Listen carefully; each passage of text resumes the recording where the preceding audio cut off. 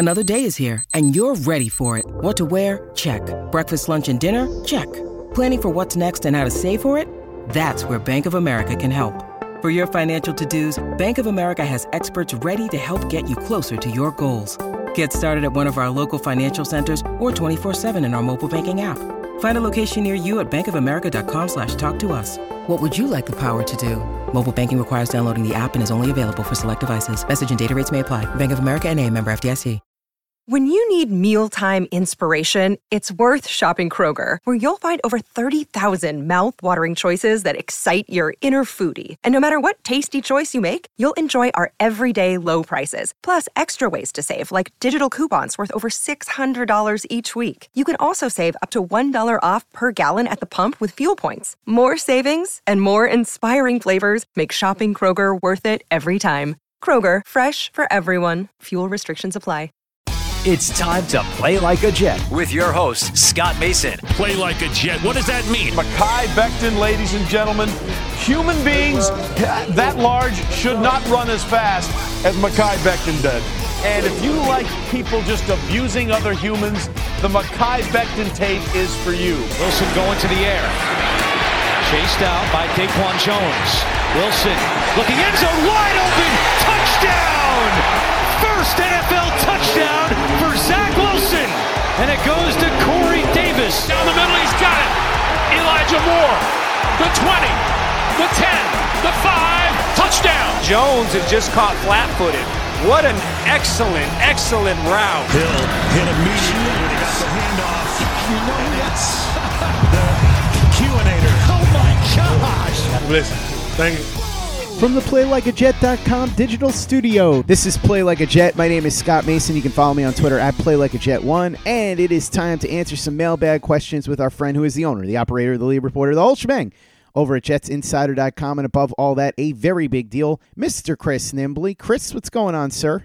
It's a little bit of a gloomy morning. Just sipping some coffee, getting ready to talk some New York Jets football. So, Chris, before we get started, we got a ton of questions asking what you thought of the interview that George Chirori did with me, a two-parter on the show, debating the value and the process and all that of trading up twice in the draft, once for Jermaine Johnson and once for Breece Hall. And I know you didn't listen to the whole thing. You only listened to bits and pieces of it. But I was curious to get your reaction because a lot of people wanted to know what you thought.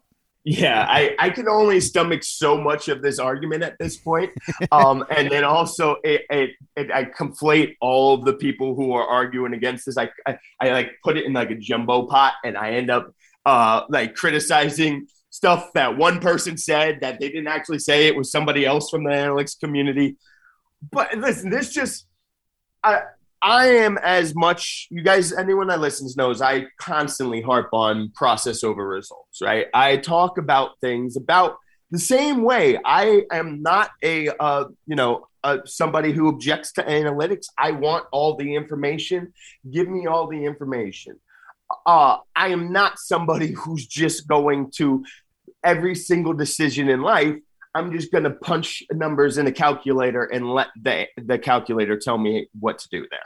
That's not how I'm going to do this. So I'm going to take in all the information and I'm going to weigh it in my head. And I'm going to sit there and I'm going to say, okay, I've took all this information in. I'm going to match it up with what I need to do.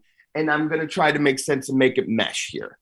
So like, again, in theory, yes, the idea of trading back is you're going to lose that more often than you're going to win that.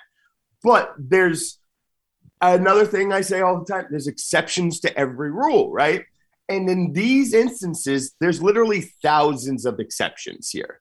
There's the exceptions of the fact that this was a poor draft class, depth-wise. Why keep those 5th, 6th, 7th picks, those late-round picks in a weak draft class?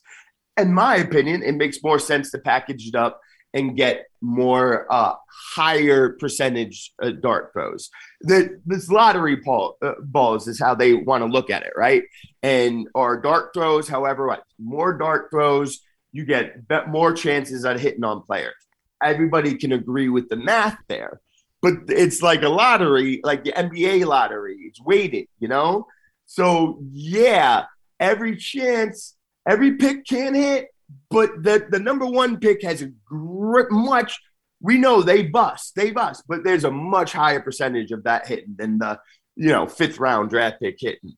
Every time you drop down, those percentages do increase. Decrease a little bit. And yes, okay, you are obviously putting effort into your evaluation process here, but shouldn't you? I'm on board with the notion that all of us, all these scouts and evaluators get stuff wrong a lot. And I'm also a believer that most of the stuff that makes it impossible about scouting is mental stuff. I think if it was you only had to worry about what you saw on film and how that translates, I think scouting would go a lot easier. I think the problem is it's really hard to understand how these kids coming from college will handle money, handle success, handle fame, handle NFL responsibility and workloads. I think that's where this evaluation process really falls apart in the NFL.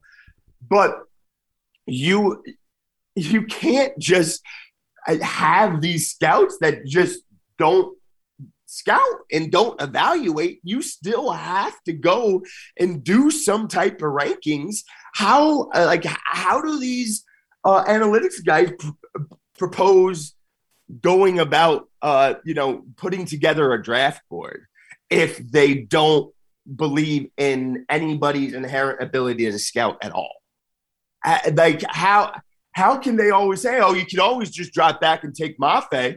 Well, yeah, but how do you have any confidence that Mafe is any good when you don't have any confidence that Thibodeau is any good?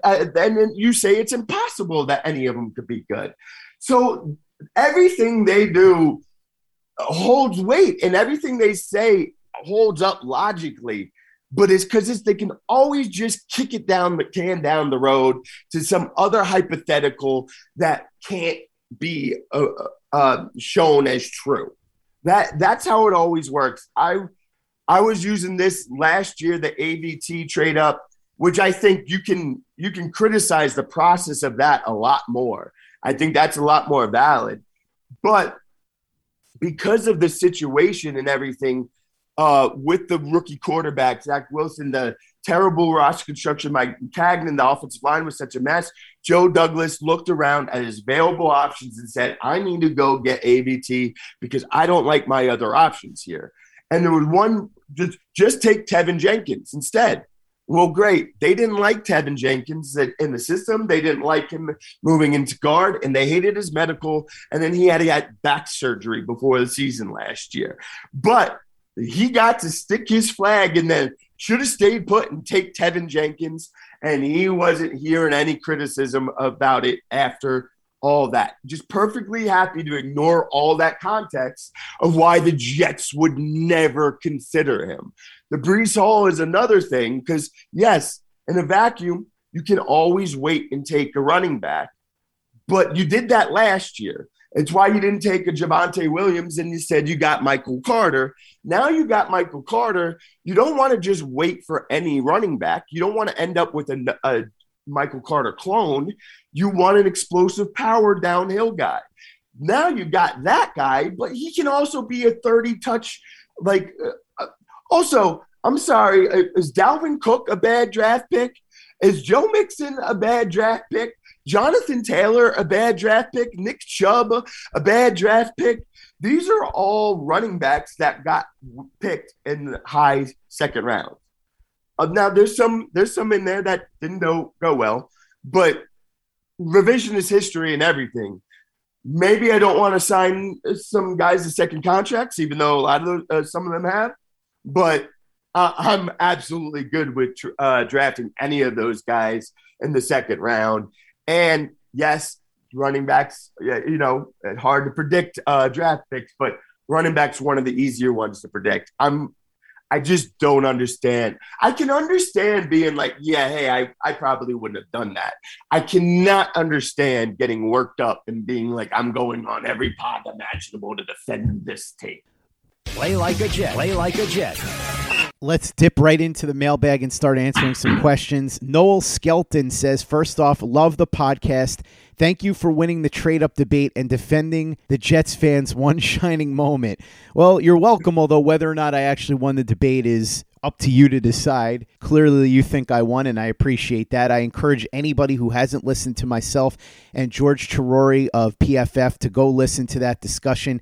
It's in two parts. I thought it was really interesting. George brought up some very compelling arguments, even if I disagree. We went back and forth. Nobody yelled and screamed. I thought it was a productive conversation. So if you haven't heard it yet, please go and listen. Noel continues, here's my question. Shouldn't we as Jets fans thank Adam Gase, who brought Joe Douglas in, who then in turn selected Saleh after Gase was gone? The Jets finally have great leadership and are headed in the right direction. Well, listen, it's still TBD with Douglas and Saleh. I like what they've done on paper, but ultimately this has to pan out on the field. We've talked about this a lot of other times. But obviously, if Joe Douglas does work out, then yeah, you got to thank Adam Gase. And ultimately, it's kind of funny because we'll never know whether or not Sam Darnold could have succeeded with a different coach.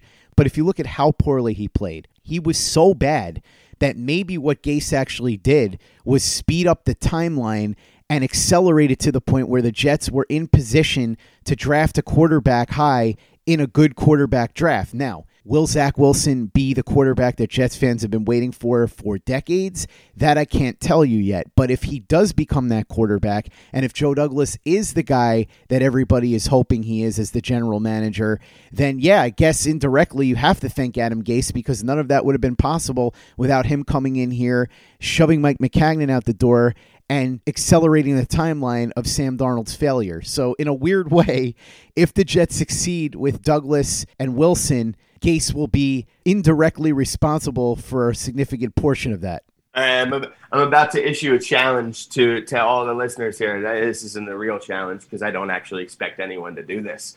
But anybody want to go dig in the archives of this podcast to before Adam Gase was hired and listening to, I don't know, I had no idea which episode it was, so it'd be a lot of digging. That's why I don't expect anyone to actually do this.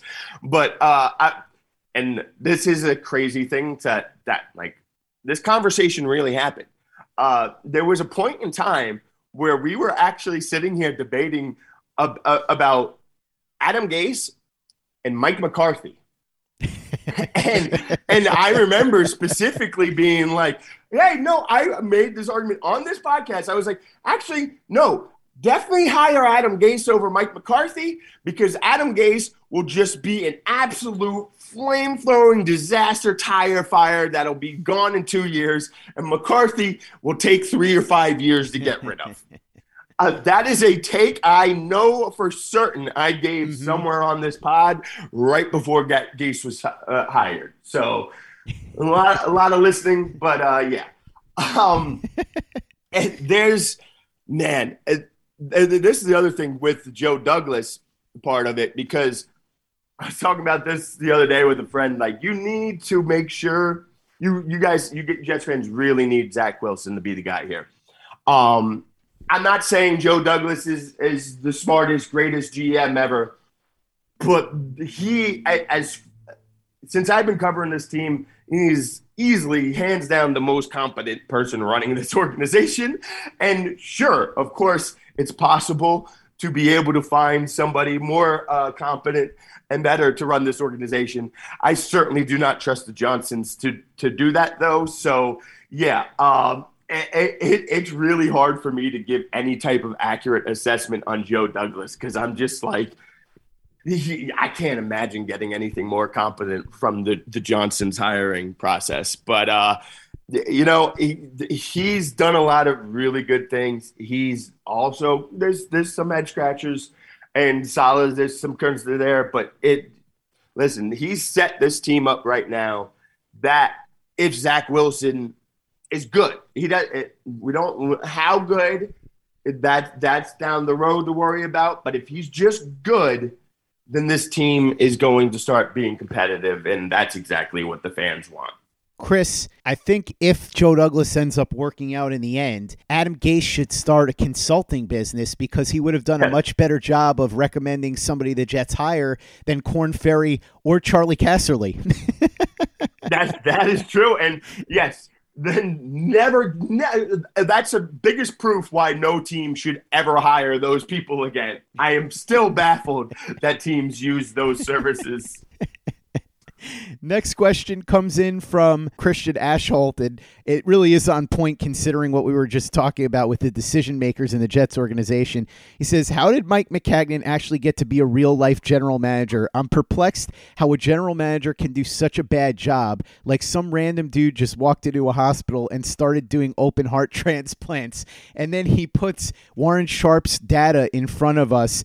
Warren Sharp has this as the teams with the most dead cap space the last 3 years compared to the least dead cap space now. The Jets had $117 million in dead cap space the last 3 years. Now they have $2 million. It just shows you how terrible Mike Maccagnan was at negotiating free agent contracts and deciding who to sign, because they almost never worked out, and he overpaid past sticker price so many times, and it was just an absolute mess. It's crazy. The funny thing is, Chris, not only was Mike Maccagnan the worst general manager in the history of this franchise, and I can say that with great confidence because, as everybody knows, Jets history is a passion of mine. It's partially why I'm going insane at a relatively young age. But he is by far the worst. And people can point to, say, somebody like John Idzik. John Idzik was only here for 2 years, and at least he had a plan that made sense. It didn't ultimately work out, but he had a plan that made sense. Mike Maccagnan, you couldn't figure out what the hell he was even trying to do.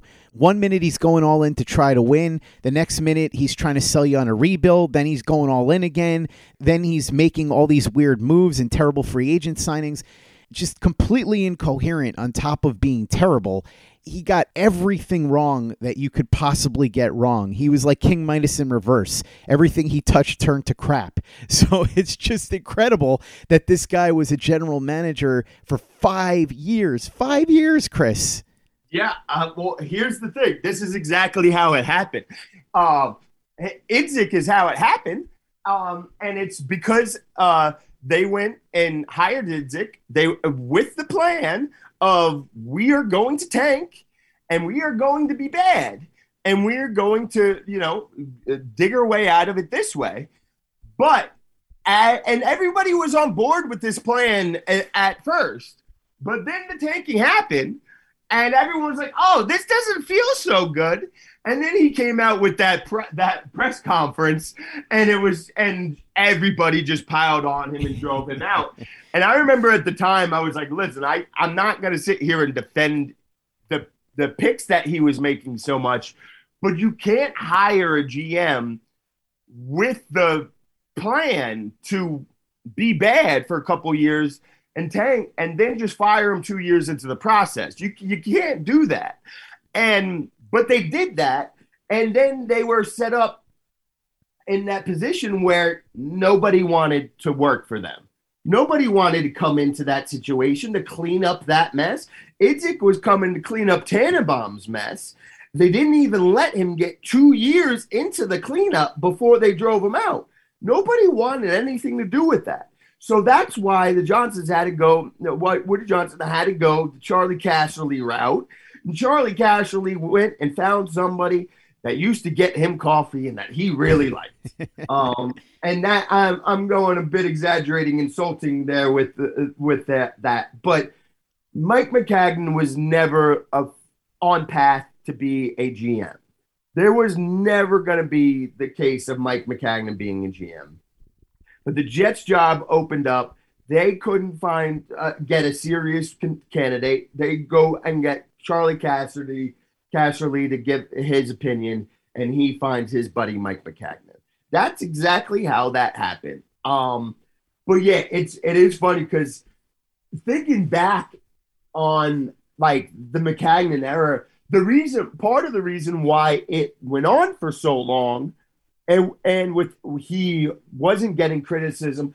Obviously they had the decent first year where they almost made the playoffs, and he won Executive of the Year, which was, I said at the time, you can't even give him credit for that because he just spent a whole bunch of money and made a bunch of obvious moves. But then everything fell apart around him. But because they just fired Idzik after 2 years, everyone kind of agreed that You can't do that again. So they just gave Maccagnan more time. And even, a month before we found out Maccagnan was out the door, most of the beat is still defending him and protecting him, even though he was, I said 2 years in, I was like, this is just as bad as Idzik. 3 years in, this is just as bad as Idzik. 4 years in, this is worse than Idzik. Like, what are we doing here? But it was because of Idzik only getting 2 years, because they couldn't get all of that is because of what happened with the debacle with Idzik. And again, Idzik owns a lot of that as well, especially that press conference, because that's just indefensible. But it all stems from that. That's going to wrap up part 1 of the mailbag. Make sure you follow Chris on Twitter at CNimbley and at Jets Insider. Read his very big deal work over at jetsinsider.com. Visit playlikeajet.com and the Play Like a Jet YouTube channel to check out everything we're doing over there. The Thunder from Down Under, Luke Grant, has got some great All-22 breakdowns of all the Jets draft picks. Plus, he just did a review of Zach Wilson's improvement after he came back from injury last year. Watch all the videos and subscribe to our channel if you haven't already. Visit our store, teepublic.com. That's teepublic.com. We've got the John Franklin Myers, Quinnen Williams, Bless You, Thank You shirt, the Zach Says Go Long shirt, the Zach the Ripper shirt, the Play Like a Jet logo shirt, caps, mugs, hoodies. It's all there, teepublic.com. That's teepublic.com. And be sure to give us a 5-star review for the podcast on iTunes if you haven't done that already. Easy way to help out the show if you like what we're doing. Doesn't take you much time, doesn't cost you any money, but it goes a long way to help us out. So if you could go ahead and do that for us, we'd be quite grateful. And for the latest and greatest in New York Jets podcasts and content, you know where to go. That's Play Like a Jet Digital and playlikeajet.com.